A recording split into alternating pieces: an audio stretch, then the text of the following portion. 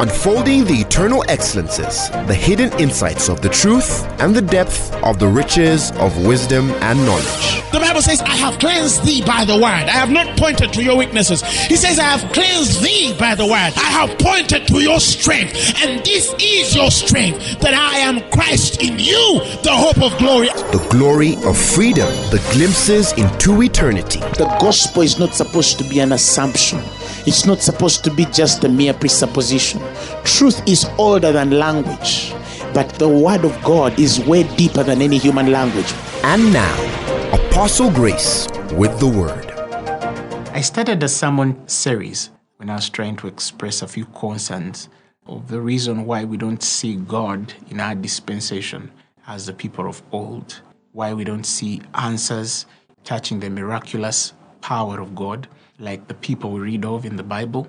And I have been blessed, and I believe a couple of ministers across the world have been blessed to see the tangible power of God, the lame walking, the blind seeing, the deaf hearing, the dumb speaking, the dead raised. We've seen miracles that even the doctors would call in and say, this is a miracle. We've had experiences where people were healed and even the doctors gave their lives to Christ. Okay, things that science cannot explain. I believe in miracles. I believe in the wonder-working power of God. But this is not a conversation that, everybody or every church is putting on the table. Some have actually accepted that we'll never see miracles again. Miracles are not for our time. It was for that day, or probably this can heal, this cannot heal. And so I started to take some time. Okay? And I remember I took my reading from Romans 1:20, I believe, where the Bible speaks of the invisible things of Him from the creation of the world are clearly seen, being understood by the things that are made, even His eternal power and Godhead, so that men are without excuse. And as giving the impression and mind that we no longer have an excuse not to be, not to do the things that we were called to do. The Bible says we are God's workmanship created in Christ Jesus unto good works, for which we are ordained, prepared, made ready for, before time, in memorial, that we should walk in them, living that good life. God has called us to glory and virtue, not failure and suffering. God has called the church to be victorious and a triumphant one, but we're living in a time where people have not learned yet how to possess that great blessing that is already given from the time you receive Him as your personal Lord and Savior. You have been given everything that pertains to life and godliness. You've been blessed with every spiritual blessing, the heavenly places in Christ. But why don't we see the power, the glory of God like we have read before, or some people are experiencing somewhere in the world? I believe that the clock of history has positioned great purpose touching the ministry of signs, miracles, and wonders in this time more than ever before. And I believe that those of us who are listening and are alive to hear this, I believe that the words that I'm going to share with you are going to bless you immensely. Men are without excuse. We no longer have an excuse to do miracles. We no longer have an excuse to do signs, because the Godhead has been revealed to us. All the things that must be understood, both of the things that are made and visible and of the things that are invisible, God has given that understanding in the fullness of the person Jesus Christ. Now we are without excuse. Okay, we don't have an excuse to see the wonder-working power of God. And I believe that we're transitioning every other day in knowledge as the church progresses. And I see that a time will come where we will see people holding meetings of 10, 20, 30, 40,000, and probably 5,000 or 3,000 of them are sick, and all will be healed. We're seeing a time, and we're getting close to a time where we'll see that. I remember when we were in the crusade we had in Gulu, when I told people to raise their hands of them that were healed, the people that were writing those testimonies could not write because the numbers were in the thousands upon thousands. But I believe that God is giving something to the church in this dispensation. I believe more than ever before that we're going to get to a point where all will be healed. All right? All will be healed. And this is not for special men of God, this apostle, that prophet, that teacher, that evangelist. This is for every believer that proclaims the name of Christ. So the last I taught about the issues that the Christ went through in healing the sick. Today, I want to address you, the believer. All right? For those of you who have read church history, there was a time where we had a movement called the Word of Faith. All right? And the proponents of that movement were emphasizing healing through the word, okay? Because they believed, and I believe, that the word and the spirit agree. That what you can do by the spirit, you can do by the word. And what you can do by the word, you can do by the spirit. The word and the spirit agree with each other. All right. And yes, we have people who are gifted. For example, there are people I believe who have a gift of healing. They have a healing anointing on their lives. All right. But what if you don't have a healing anointing on your life? Are you supposed to seek a man with a healing anointing to be healed, or you can, by the word, know how to heal or be healed? And this goes beyond our health. It goes into our financials. It goes into our relationships. It goes into every aspect that would require the activation of your faith. Okay. Now, from about the late 50s into the 60s, 1960, 70, when the Word of Faith movement had really taken its roots, there was a challenge in that time because there were people who joined the movement, and of course, tremendous miracle signs and wonders evidently were there. It was undeniable. People received healing, people were delivered, people were set free, millions were healed, okay, in that movement. But there was a group of people that appeared to have grasped the concept of that movement, appeared to have understood the doctrine of the movement, had applied themselves to faith, had done almost everything by the book, but they died, all right?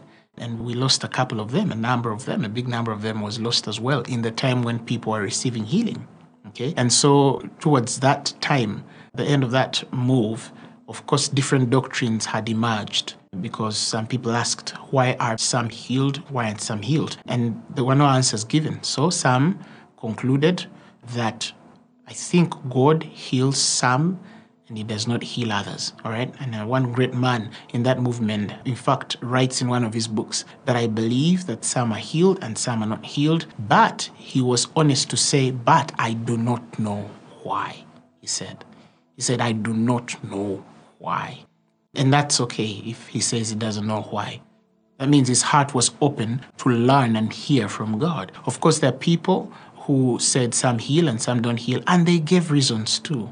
And reasons that I would not agree with, because when I open the scriptures, nothing agrees with their doctrine. Nothing agrees with their conclusion, okay? Nothing agrees with their conclusion. And so I want to go back to what the word says in spite of what people conclude, because we've had doctrines of, there are people God has made not to heal. There are people that were never meant to be healed, even though they are believers. And you ask yourself the question, so you mean God is a respecter of persons? You mean when you say that with God all things are possible, there's possibility with one man and impossibility with the other? You mean in God there is a shadow of turning within? No, the Bible says in God there is no shadow of turning within. In other words, his word is straight as is, it does not change, it is eternally placed, and it will work as he has sent it out to work. The question was, why are some healed? Why are some not healed? And I cannot tell you the pain some of the families go through. A gentleman one time approached me and said, I have a son who was believing in God and he did not, take care of himself in faith and he lost his sight. Okay, what knowledge, what teaching do you have to provide for such people?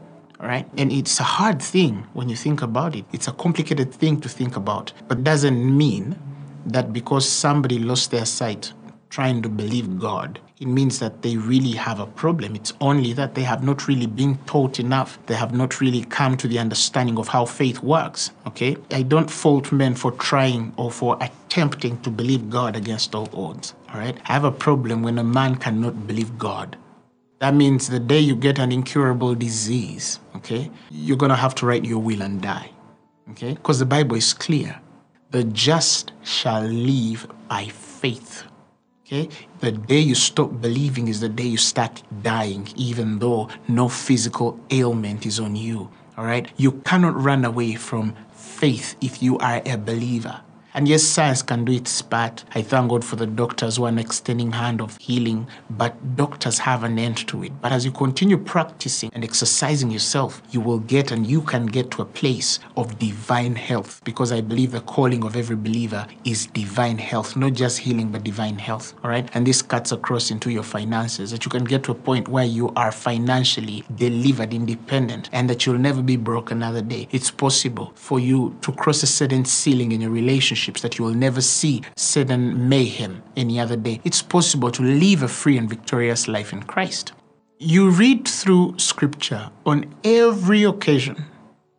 You read the Bible on every occasion where men failed to heal the sick, and you always go back to Jesus, and these disciples are asking, how or why could we not cast out these devils? And Jesus would tell them, because of your unbelief. Because of your unbelief.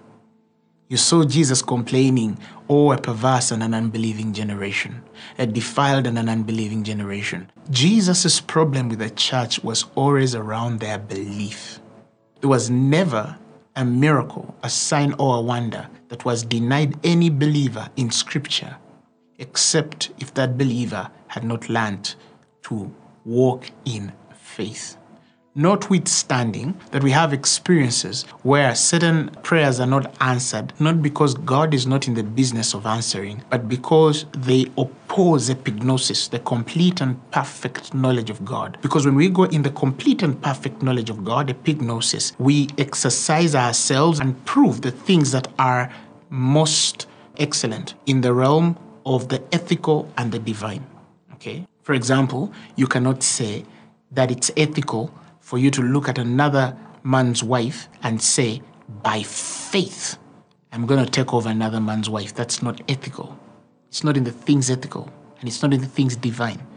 We're not talking about the obvious prayers that are out of the course of truth.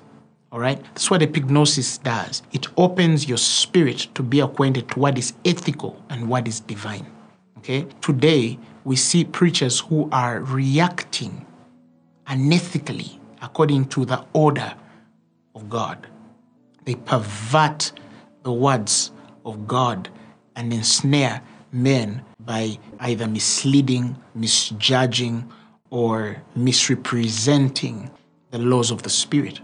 Okay? It is because they have not been matured or perfected in the ways of epignosis. It is important for every believer to acquaint themselves with that dimension, because when you understand the precise and perfect knowledge of God, you discern what is ethical. You pray in what is ethical, okay, and what is divine. You know how to judge, okay? It's the fulfillment of God's love. It abounds in knowledge and judgment that we might approve. The Bible says the things that are most excellent, that we might not have offense on the day of Christ. The mature understand that. But we're talking about the things that you know are clear, okay? For example, healing. You do not have any excuse not to be healed, to die sick. You don't have an excuse, biblically. You don't have an excuse to die poor. You don't have an excuse to have a failed relationship. You don't have an excuse. Unless it's your choice, okay? But there's no excuse. We are growing to a place where we do not have excuse. You don't have an excuse not to be a success. There is no excuse. There was a time you did, but now Christ has been revealed fully to the church, in whom are hid all treasures of wisdom and knowledge. We don't have any excuse anymore not to see God. So you see Jesus in the Gospels, and they cannot cast out devils, they cannot do certain things, and he's always about their unbelief.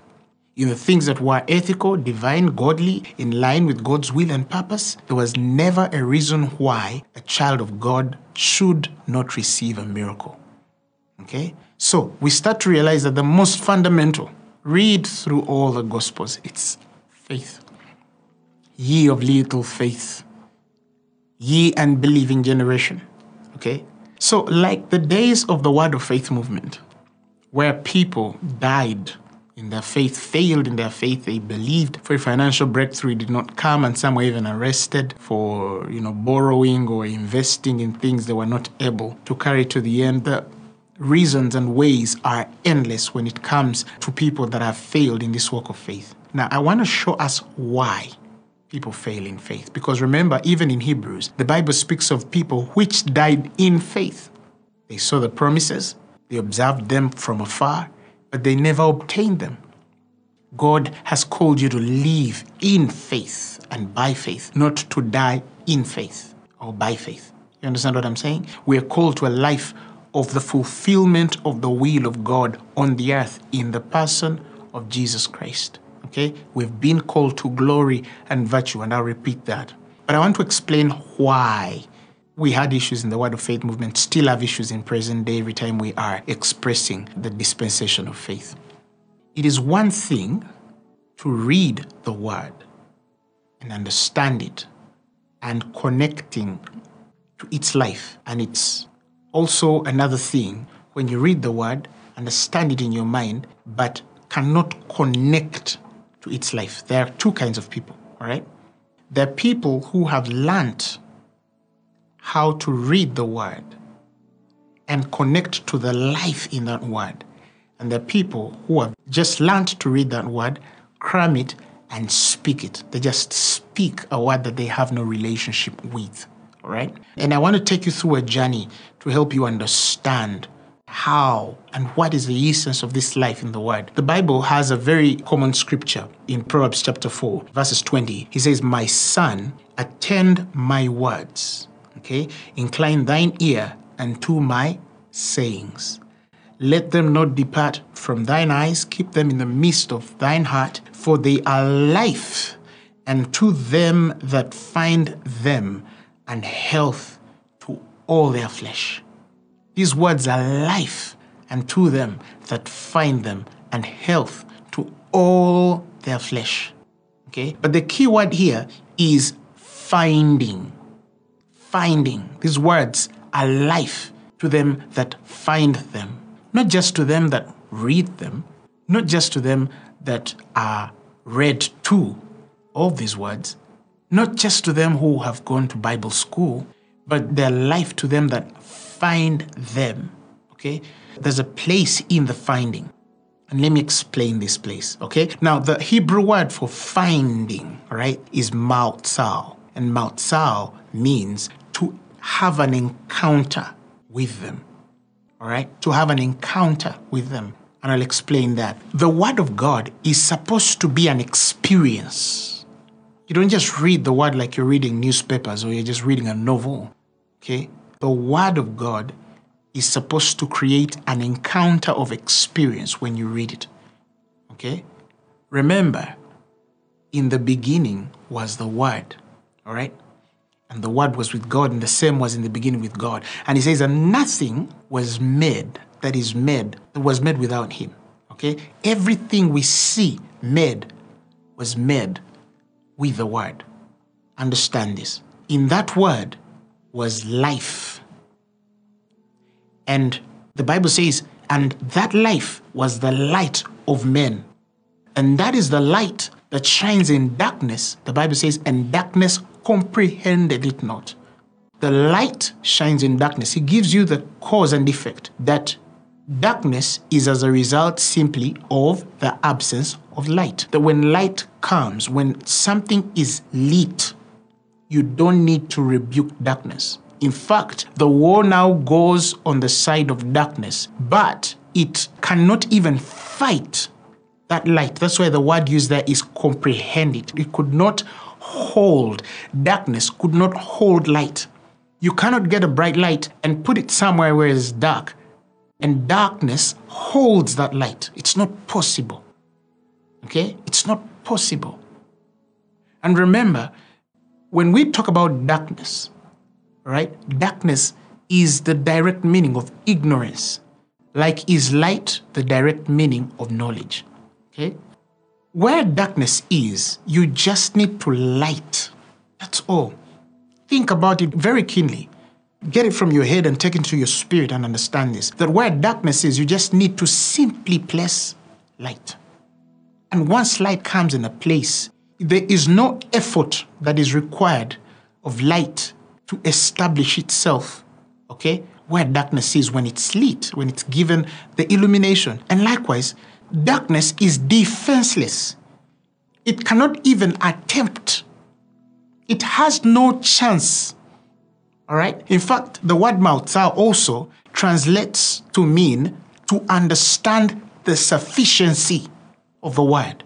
Okay? But you can only understand its sufficiency through having an experience, an encounter with the word. To have an experience of encounter with the word. Not just meeting it, but to have a place of relationship with the word. In fact, the other word as well defined in mautzal is light upon. All right? Now let me explain this. I've already told you that the spirit realm is veiled. All right? When a light comes onto these things, whatever is lit on in the spirit is unveiled. Okay? And I have shared before once that there are two kinds of lights spiritually for the believer. The first light is the light that hits your eyes to see the things that you must see. But the second light is the light that is hit on the things that you must see. It's one thing for a blind man, all right, to be in a room and light is everywhere and it is lighting on things, but that blind man cannot see. All right? When you receive Jesus Christ as your Lord and Savior, your eyes are open to a certain reality, to a certain realm, to a certain eon, to a certain age, to a certain dispensation. All right? Because you've been translated from darkness to light. The life of salvation is darkness to light. But this light really is for your eyes. Okay? Now, when you sit under the teaching of the pastor, the prophet, the evangelist, the apostle, the teacher, wherever you're sitting, okay, we are meant to perfect you, okay, for the work of ministry by the opening of your eyes. All right? That our work is simple, to make all men see. The Bible says, what is the fellowship of the mystery? In Ephesians, that the eyes of your understanding will be flooded with light, that you will know what is the hope of your calling, what are the glorious riches of inheritance of the saints, and what is the exceeding greatness of power that is at work within us, the same that he wrought when he raised Christ from the dead. But to know this, you cannot have a true knowledge when your eyes are not lit, all right? But also, there is a light that comes, and that light is meant to shine on the things you must see, all right? Your eyes are open, okay? But then you're in a room that is dark, okay? And then a light is sent, and that light is sent to open, to unveil whatever is hid, all right? Now, the relationship God wants to give you is that as your eyes are opening also, okay, the light that is shining on those things is clear. It's mouths out to light upon, all right, to connect to the things you must see.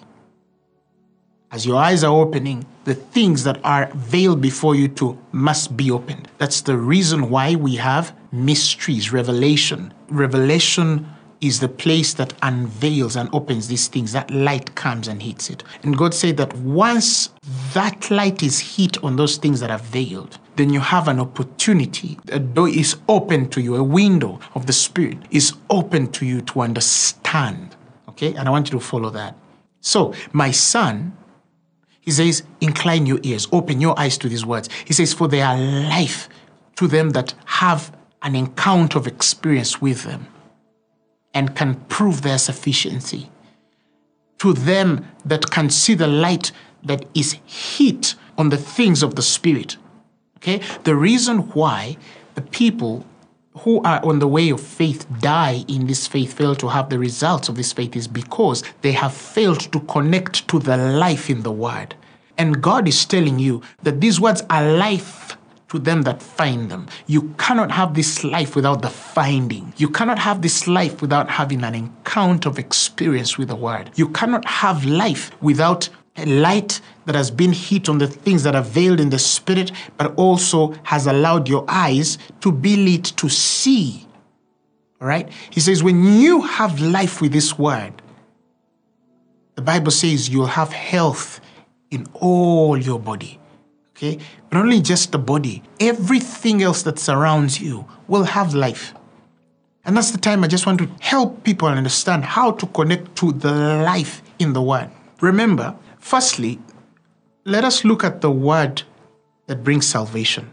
Let me first break it into two. If you will open with me in John chapter 5, verses 24, the Bible says, verily, verily, I say unto you, he that heareth my word and believeth on him that sent me, the Bible says that person hath everlasting life and shall not come into condemnation, but is passed from death unto life. Okay? There is a word, firstly, that is sent for your salvation, to give you eternal life. We need to see that. To give you eternal life. All right? And God says that there is no condemnation on the person who receives eternal life because he has passed from death to life.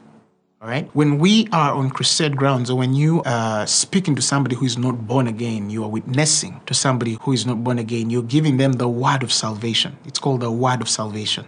All right. And then you convince them as God works into their spirits as you're teaching them, and that person receives Jesus as his Lord and Savior. That's called the word of salvation. It is the same emphasis that John gives when he says that which was from the beginning. 1 John chapter 1 verses 1. He says that which was from the beginning, which we have heard, which we have seen with our eyes, which we have looked upon, and our hands have handled concerning the word of life. The word of life. He's expressing a place where we give men, we have experienced it, okay? And he says, and we pray that your fellowship is with us, for our fellowship is with the Father. John is talking to people who have not yet built a relationship with God, okay? And he's calling them into this fellowship by the word of life, okay? So we're talking about the word of life or the word of salvation. When you receive Jesus as your Lord and Savior and say, I'm born again, you've received the word of life or the word of salvation. Okay, you've received eternal life. That means you will not die. You have an inheritance. Okay, you are going to heaven. Now, the word that gives you salvation, the word of life that grants you salvation, okay, if you stay on that, if you just say, now I've received Jesus as my Lord and Savior, it's not enough to help you live the Christian life. It's not enough to help you walk the life of faith. It's just enough to give you eternal life. And there are people who have eternal life within them, but they're going to die of diseases that are incurable by man. They have eternal life within them, but they're going to die broke. They have eternal life within them, but their relationships are going to fail. They have eternal life through them, but they will never express the splendor, the glory of the resurrected Christ. So it's not just enough to say, I'm born again. There are many people who are born again, but they are dying and are failing in life. They're failing. Everything around them is out of order. In fact, some people look at you and they're like, are you born again? If you're born again, why are you failing? All right. Some of you, some people listening, when they look at you, there's nothing on you that proves that actually Jesus was raised from the dead. Okay. Because yes, you have the word of salvation, the word of life to have salvation. You're born again, you are guaranteed of heaven, okay? You are guaranteed of the life after. But what is going to happen, or what is happening right now before you die? What are you going to be doing before Jesus comes for you? All right? If somebody's just going to die the next 2 seconds and they receive that word of salvation, well, death to life, they go to heaven. But for you and I who is alive and you still have a number of years to do great exploits and see God mightily work through you, you transition and then you start to connect to the life in the word. Okay? You receive the word of life, the word of salvation, then you transition to understanding the life in the word. Okay? The life in the word. And that's the place of the present ministry of this dispensation. The present truth is a preacher of the words of this life. All right? The words of this life. When you become born again, what happens? When you receive Jesus as your Lord and Savior, what happens? In the book of Acts, we had experiences where the apostles had started to see miracles, signs and wonders. Peter and the disciples are going about, they're healing the sick and casting out devils. And the story is given. You know how they used to bring the sick on the streets and they used to lay them there, that the shadow of Peter would just bypass them so they would be healed. We had experiences of great demonstration of power. And in Acts 5, the 17th verse, the Bible says, because of the miracles, the signs and wonders that were working with the apostles, the Bible says the high priest rose up, and all they that were with him, which is the sect of the Sadducees, and were filled with indignation and laid their hands on the apostles and put them in the common prison. They arrested them. Why? Because they were jealous. They could not control the anointing and glory that was happening. People came from cities and places and they used to bring the sick, the palsied, the crippled, and they would be healed under shadows. They would be healed in the prayers of these men. And so these religious people became jealous and disturbed that somebody was replacing their status quo, okay? And so they plot to get these men into prison. And the Bible says in the 19th verse, it says, but the angel of the Lord by night, the Bible says, opened the prison doors and brought these apostles forth and said, go stand and speak in the temple to the people all the words of this life. We receive the word of salvation, the word of life that gives us eternal life. But after that, we are supposed now to go into the level where we're teaching you the words of the life, the eternal life you've received, the life of salvation that has come to you. And now the angelics are opening prison doors to commission these men to go and teach the words of this life. Okay? That yes, when you receive Jesus Christ as your Lord and Savior, you receive eternal life. But what is eternal life? What is eternal life? And the Bible says, and this is eternal life, that you or they might know thee, the only true God, and Jesus Christ whom thou hast sent. To understand who God is, to understand who Jesus really is. Because if you understand who God really is and Jesus, you'll have no excuse to be healed. You will not say, oh, you know, he's healing that one, but for me, he's not going to heal me. No. The Bible says all things are possible. All things are possible to him that believeth. God has never given, Jesus has never expressed any place or any circumstance where a man has believed and he has faced impossibility. All things are possible to him that believeth. All things are possible. You just need to know, how do I cultivate this thing called faith? How do I learn to believe? Okay? Because when your mind agrees with something, I always emphasize that when your mind agrees with some people get so convinced in their mind that because their mind agrees, therefore their spirits are connected to the life in the word. No. It takes a certain place in the spirit. And that's where I want to take you to. Okay? Jesus said that the words that I speak to you, he said they are spirit and they are life. But can you connect to the life in those words? Because yes, you can admit and agree that these words are effectual in the spirit realm. But can you connect to the life in those words? How do you connect to the life in those words? I'll tell you how you connect to the words of that life, okay? Look at Jesus. Firstly, understand Jesus. Because when the Bible says in the beginning was the Word, now we're defining who Christ is, all right? And in him was life, and the life was the light, all right? And that's the light that shines in darkness, and darkness comprehendeth him not, okay? Then we transition in how that Word became flesh and dwelt among us.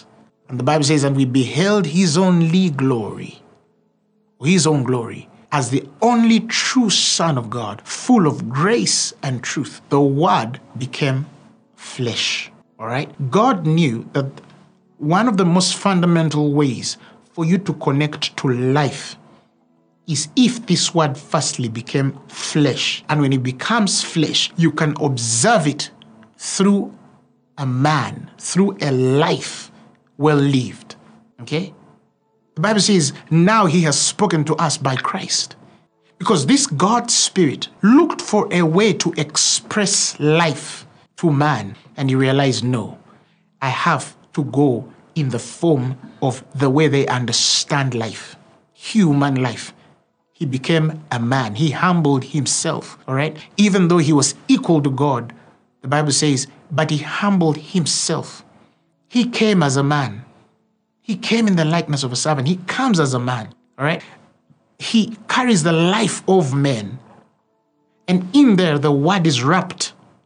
And as the Word is wrapped, he's trying to give a picture, an example for the ardent reader and lover of the Word to connect the dots by observing how the Word lived in the life of men. Because in there, men can now connect to what is spiritual, what is divine, and what is a way, which is the life of God himself.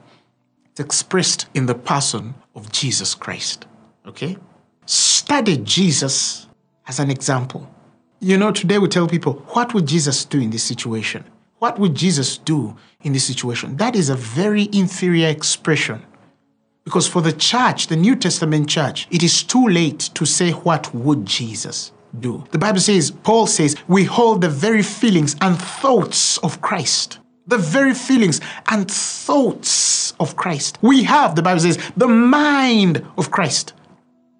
So we cannot be the kind that are winding to know what Christ would do. We are actually the kind that are already winded in the knowledge of what Christ is doing. All right? Because this is love made perfect, that you might have confidence on that day. For as he is, so are we in this world.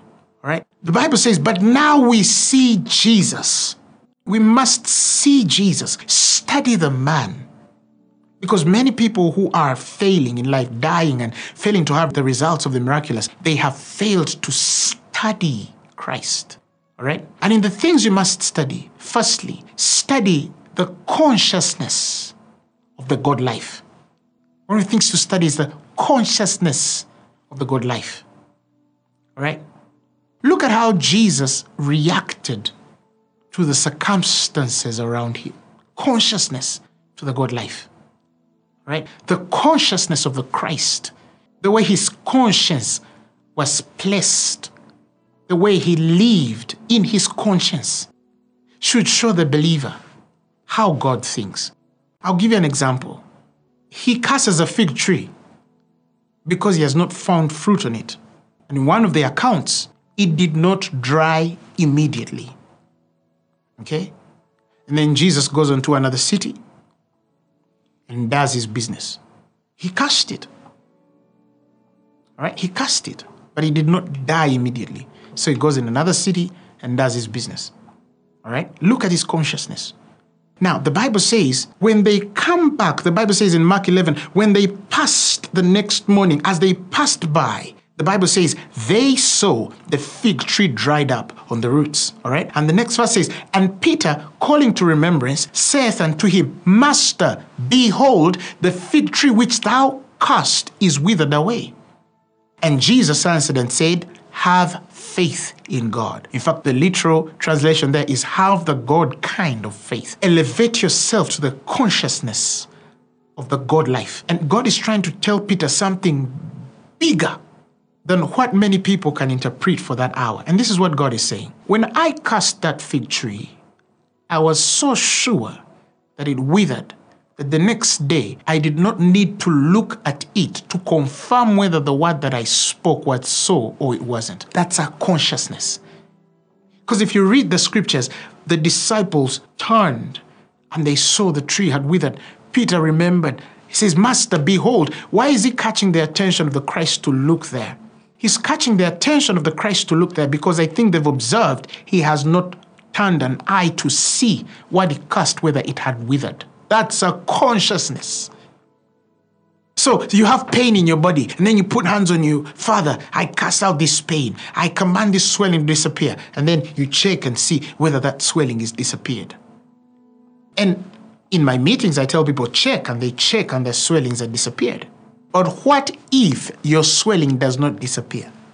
And someone says, oh, it's still there. Oh, so that means it's not healed. Let's wait for another opportunity where God will heal us or another man of God will pray for us so we get healed. I have people who have prayed for, okay, and a miracle did not take place immediately. But 1, 2, 3, 4, 5 days later, 1 week, 1 month, they see the results. All right? But as a one who is praying for them, I am not supposed to bear a consciousness to look back to see whether that disappeared. There are many Christians who look back in the spirit and they don't even know that they look back in the spirit. Oh, I've believed God for this amount of money. You check your bank account and that money is not there. Oh God, Father, I thank you because it's there. And then you check again and it's not there. That money won't appear there. It will not just come. There are principles spiritually that underline God's provision. You need to know how these principles work. But you need to be awakened also to the consciousness that makes money appear. All right? Peter comes, oh, they want taxes. He tells him, go in the mouth of a fish And you'll get some for you and for me and pay for taxes. Okay? Jesus would not stay praying, oh, Father, I thank you. I pray that he's going to find the money there. It was never in the consciousness of the Christ that money was not going to be found. Okay?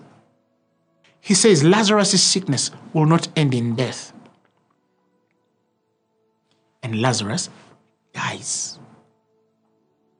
Of course, the people who are around are like, oh my God, he actually spoke something and did not come to pass. But you don't see the Christ shaken. Oh, Martha runs to him, if you had been here 4 days late, my brother would not have died. Okay, look at the consciousness of God. Jesus is not rushing because he heard that the man is going to die. He is the resurrection and the life. Even if you found him dead for 1 year or hundreds of years, he would still give life to that man. Look at the consciousness, the Godhead. Right? He says, no, he shall live. Don't worry. Jesus is not slowed. He has not come to, oh, sorry, we are sorry for the loss. No. Where have you laid him? Okay? And then he goes to the tomb. Lazarus comes forth. And Lazarus comes. Why? Because he had made the confession. He had declared in the spirit that the sickness of this man will not end in death. It does not matter whether the body has given way. The reality of that word still carries the authentic authority of the spirit to fulfill the word his consciousness has created, because he has the God kind of faith. He has a certain faith in his God. It's one thing to pray for divine healing, breakthrough, financial, relationships, and all these other things. You cannot walk in the miraculous when your conscience has not been elevated to the God kind of conscience. The conscience that refuses to see if it worked, because it's sure it must have worked. That even if somebody looked there and it has not worked, this conscience would not look in dismay and disappointment that it has not worked, or that it would not even welcome the possibility that it has not worked because somebody else looked there and they're seeing that Lazarus has died. It doesn't change the confession. It doesn't change the conviction. It doesn't change the mindset. It does not change the attitude. It just looks on and marches on triumphantly, convinced that nothing is impossible to whosoever believeth. So what if it does not work? Then you have not believed with the right consciousness. With the right consciousness. Number 2, understand the life which is in God and expressed through Christ. Okay? Separate the life of men and the life which is of God. The life of man has an end. It was breathed in man. All right?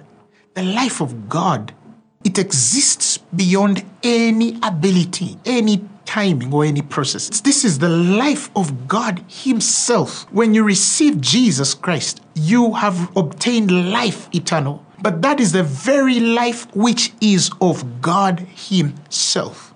Remember, by that life, he created everything. Let's just say they're telling you that your kidneys are not working. Create new kidneys. Because the same life that created that kidney can recreate another. Oh, I wish you understood this. I wish you understood this. The life of God, okay? Because all things carry their bearing of existence through that same life. When he said, let there be, that life out of God created everything you see by the word. The Bible says, by faith we understand that the worlds were framed by the word of God, so that the things which are seen were not made of things which do appear. By faith. Can you believe that with that word, when God said, let there be, light had to be. Let animals come forth, animals had to appear. Let the land be separated from the seas, that had to take place. And now he forms man and breathes into him the breath of life. and that man becomes a living soul.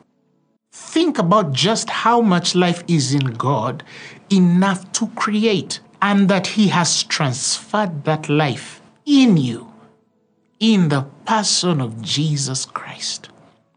The Bible says in Him was life, and the life was the light of men. The Bible says, he that hath the Son hath life in him. He that hath the Son. This is the record. That if you have the Son, the Bible says, you have the life of God. So when you're praying for the sick person, do you imagine that Jesus is going to come from heaven and then come and then sit on that person and heal them? Or are you releasing the life of God that is within your spirit on that sick person? Because when you receive Jesus Christ as your Lord and Savior, in Him is life. And he that hath the Son hath life. And he that has not the Son hath not life. So now you have received the life of God. It's in your spirit. The very life that God used. That's why when Jesus is talking about your faith, He says, if you believe, you shall speak to a mountain. Now, when you say mountain, some people just say, oh, figuratively, mountain flew. Figuratively, mountain, gray hair turn to black. No, those are things even people can do. They can dye hair. No, when He says you shall speak to this mountain, He means you can literally speak to a mountain, even a physical one, and tell it, be ye removed and be thrown in yonder place. And the Bible says, and it shall be so, if you do not doubt in your heart. The thought that a believer has the power to move mountains, to displace tectonic plates, to speak to the weather, to speak to devils, all right? Now, you have heard in the world we have a pandemic, all right? And that word pandemic comes from a word called pandemonium, pandemonium, all right? Legions of devils. Legions of demons. They've been released in the earth. And because they're released in the earth, people are sick. The world is sick. People are dying every day. But all sickness is demonic. Pandemonium. It's demonic. All right? Now, if you have the life of God, how can you catch sickness in the first place? How can cancer come in your body? How? I remember years ago, I go to a doctor and I'm wheezing and I can't breathe, and they take me in the hospitals at night. I can't breathe. My lungs are clogged. I'm sinking. I can't breathe. And this doctor looks at me in the eyes and tells me, you have asthma. Okay? You have asthma. And it developed so fast that I remember the day the doctor writes on a piece of paper that you now need an inhaler. You cannot live without an inhaler. He writes that prescription. I remember that day. He told me every time you feel like the lungs are clogging, you put an inhaler on your mouth. I remember that day. And I took that paper and I went back home and I looked at that paper intently. And I went on my knees because it's been long. I was sick. It had bothered me for quite some time. And now I'm at the place where injections can't help. I need an inhaler 24/7. I need to walk with one. And I remember I went on my knees and I prayed. And as I was praying, I get this encounter. A light comes back through. And God takes me back to Genesis. Okay? And in the simplest reality of this light hitting Genesis, and God starts to tell me, remember what I said, that in everything that I created, I said, and it was good. And it was good. And it was good. The air that I created was good. Everything that I made was good. And then God asks me a question. He said, what did the doctor say you're allergic to? And I remember very well the doctor told me that I was allergic to cold air. Cold air. And God said, is that what I created to be good? I said, yes. So if I created that to be good, how come you are allergic to what I made good? Is it in my nature as God to create something that will change against you, yet I made it good, and I knew that you would live in this earth? I gave earth to you, and I created you to live in the world. Would I be God to put a different, breath, a different air, or to set air against you? The light just lit. Immediately the light went on. Boom! The encounter happened. And I said, I cannot have asthma. And I remember I got that paper and I tore it and I laughed and I laughed and I laughed and I clapped my hands and I laughed because I was thinking, oh my God, the devil had tricked me all this while to believe that cold air is my enemy, something God made to be good. I laughed and I laughed and I laughed and I laughed and I laughed. I have never wheezed ever since that day. It's perhaps more than 15 years now. I have never wheezed. I've never had any issues with my lungs ever again. I never needed medication another day. I never needed an inhaler another day. But I remember the times they had to pick me at night, 2, 3 a.m., driving me to hospital because I can't breathe. And see how the miracle happened. Because I connected to the life in the Word, that nothing God has created was bad for me. That's all you need. This is a health example, but that's what cuts across financially, relationship-wise, career-wise, and every other aspect of life. I can tell you, after that, health upon health, of course, I had many issues. I struggled with many issues, heart disease, and many things, but all of those things now I look back, and I'm 100% normal from the crown of my head to the soles of my feet because I connected to the life which is in the Word. I connected to that life. I understood the life of God. I understood the life that created oxygen. And that life could not set itself against my lungs to breathe. All right? It could not set itself against my lungs to breathe. And now that I am born of God and I'm born again, I now have the life of God Himself. That is something I speak over and over and over my life, myself. Every day I tell myself that I have the life of God. Sometimes I phone people and I'm shaking their hands and they're passing out and they're getting slain by the power of the Holy Spirit. Sometimes I encounter people and demons start manifesting on them. All right? That life, it's in my spirit. I've gotten into places and the presence of God has come in such a way that I find myself favored and I find things aligning for me because there's something about me. And you who is watching me, if you're a believer, it's called the life which is of God. It's in you. It's in you. It's in you. But lastly, study the Word to know what God said and what He did not say, what He really said and what He did not say, or what men said versus what God said. Because there are many people who use the Bible and they're quoting scriptures certain men in the Bible said, but they are not what exactly God said. Not all the words spoken in the Bible are God's inspirational word. Some people say that the Bible is the inspirational word of God, but what in there is actually inspirational of God. Is everything in there inspirational of God or inspired by God? For your learning, yes, but for your living and experience, not everything in the Word was inspired by God, because in there are even experiences God shows the weaknesses of certain individuals. So we can say, holistically, it is inspired by God if we can learn what He was teaching in there. But not everybody who has the Bible understands what God teaches. Okay?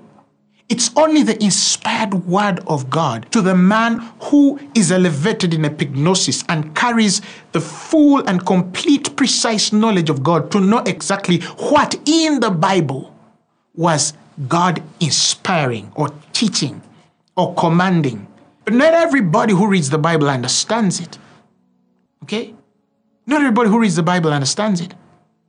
Some of us read the stories of men in the Old Testament who did things that were not inspired by God or the inspiration of God, who said things that were not inspired by God or the inspiration of God. And God expects that through learning, okay, the Bible says these things are written for your learning, that through comfort and patience you might obtain hope, okay? So some people can't separate what these men said versus what God is saying, okay? So you read Job, the Lord giveth and he taketh away. Blessed be the name of the Lord. This is Job concluding on what he thinks God has done, all right? But when you read the scriptures very keenly, you realize that Job took the hedge off him. Now, there are people who are watching me who will not agree because I have not taken time to actually open and explain, the holistic picture. But if you are a reader, go and look for my sermon on Job. I have a sermon on Job.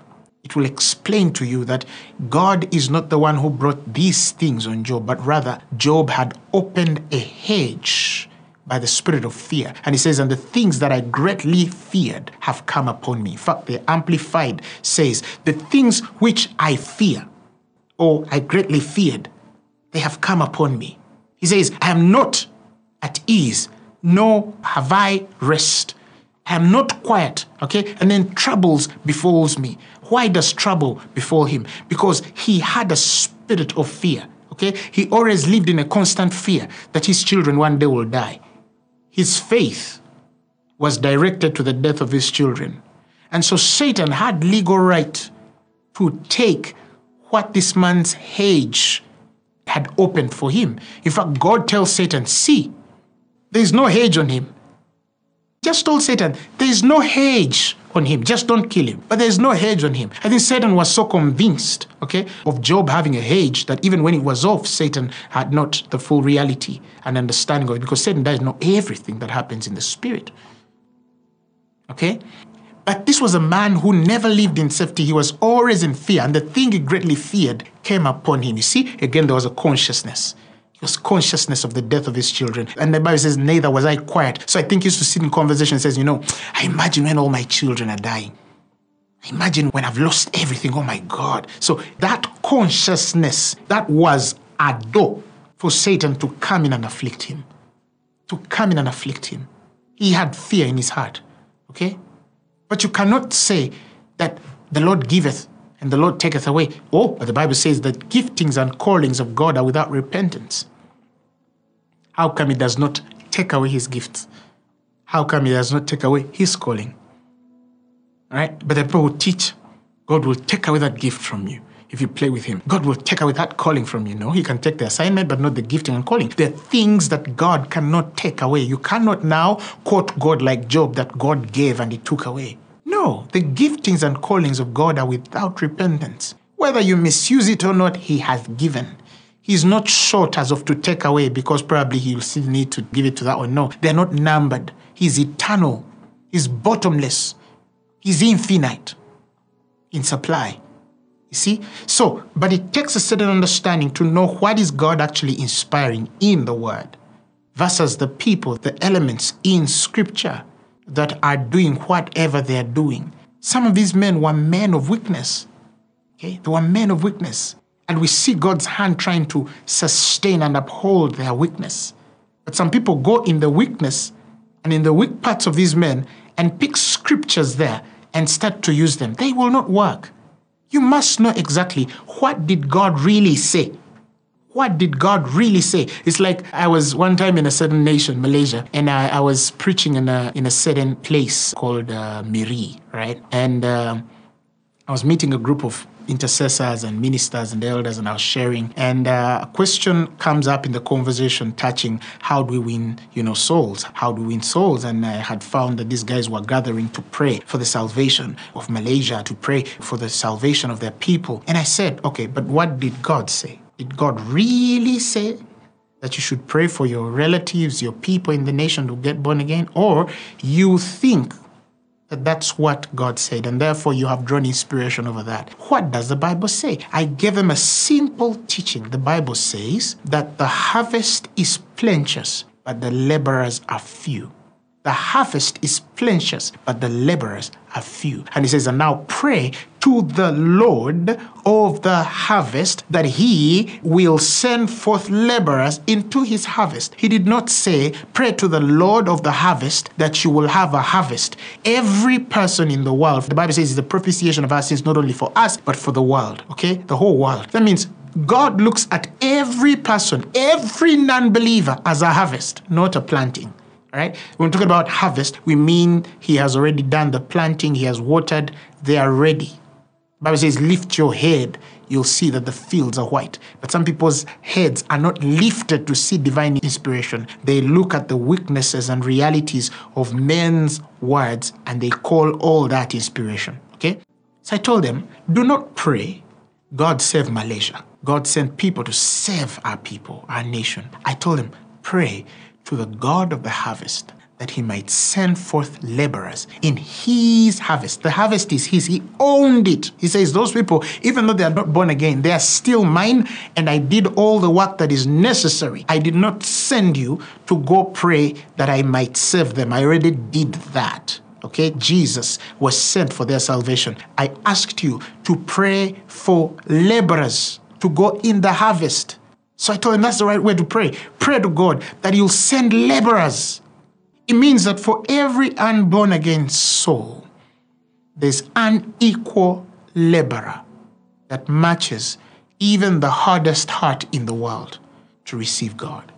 Just pray for the right laborer to go to the harvest. You will see more salvation. You see? Now, what had God really said versus what were the people thinking to pray like? All right? It's inspirational, which is divine inspiration and which is human inspired. Okay? What did God really say about your health? What did God really say about your finances? What did God really say about your ministry, pastor? What did God really say?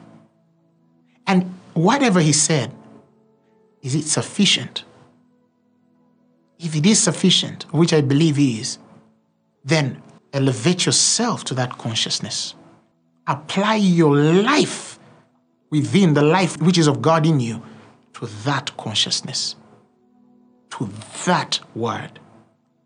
You'll start to see that the miraculous will not only be evident on your life, but it will be a regular experience. Miracles will not be mysterious. They will be a regular. That's why, Phaneroo, for example, for us, miracles are a regular thing. It's not that we don't celebrate what God does. It's just that we've seen it. We're convinced of it.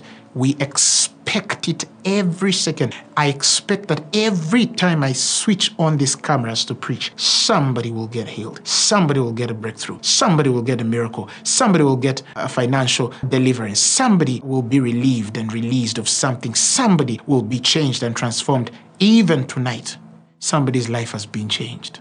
Father, I thank you because your word has gone out. The seed has been planted. Now the results, the answers of those prayers. Whoever is listening in right now, I want you to just open your mouth with thanksgiving concerning anything you've believed God for. I want you to just thank for it now. If you have cancer, tell God, I thank you because I no longer have cancer. If you are struggling financially, tell him, God, I thank you because my financial troubles are over. My debts are paid. Breakthroughs are come. I want you to start confessing everything which is in you, which is in Christ, with thanksgiving. And as you open your mouth, I see God healing. I see God breaking through for you. I see God delivering. I see God answering. I see kidneys heal in the name of Jesus. Karabatalapa. I see heart disease heal right now in the name of Jesus. Father,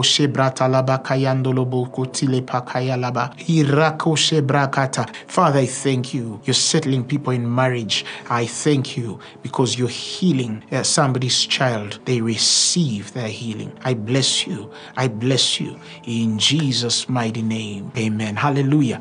It is done. It is so done. It is so done. Hallelujah. And if you're there and you've never given your life to Christ, I want to give you a grand opportunity to receive eternal life. The Bible says there's no name by which men are saved, under earth or anywhere, save the name of Jesus Christ. I want to give you an opportunity to receive him now as your Lord and Savior. Repeat these words after me. Say, Lord Jesus, I thank you for your death. I thank you for loving me. And now, with my heart, I believe. And with my mouth, I confess that you died and rose again for me. And tonight, I receive you as my personal Lord and Savior. I'm born again. Amen. The message you have just heard was brought to you by Phaneroo Ministries International. For more information, contact us on telephone number 041-466-4291 or email us at phanerokampala@gmail.com. You can also find us on the web at www.phaneroo.org. Or better still, feel free to join us every Thursday for our weekly fellowships at UMA Multipurpose Hall from 5 p.m. to 8 p.m. You can also catch the live stream at livestream.com/Phaneroo. Phaneroo, make manifest.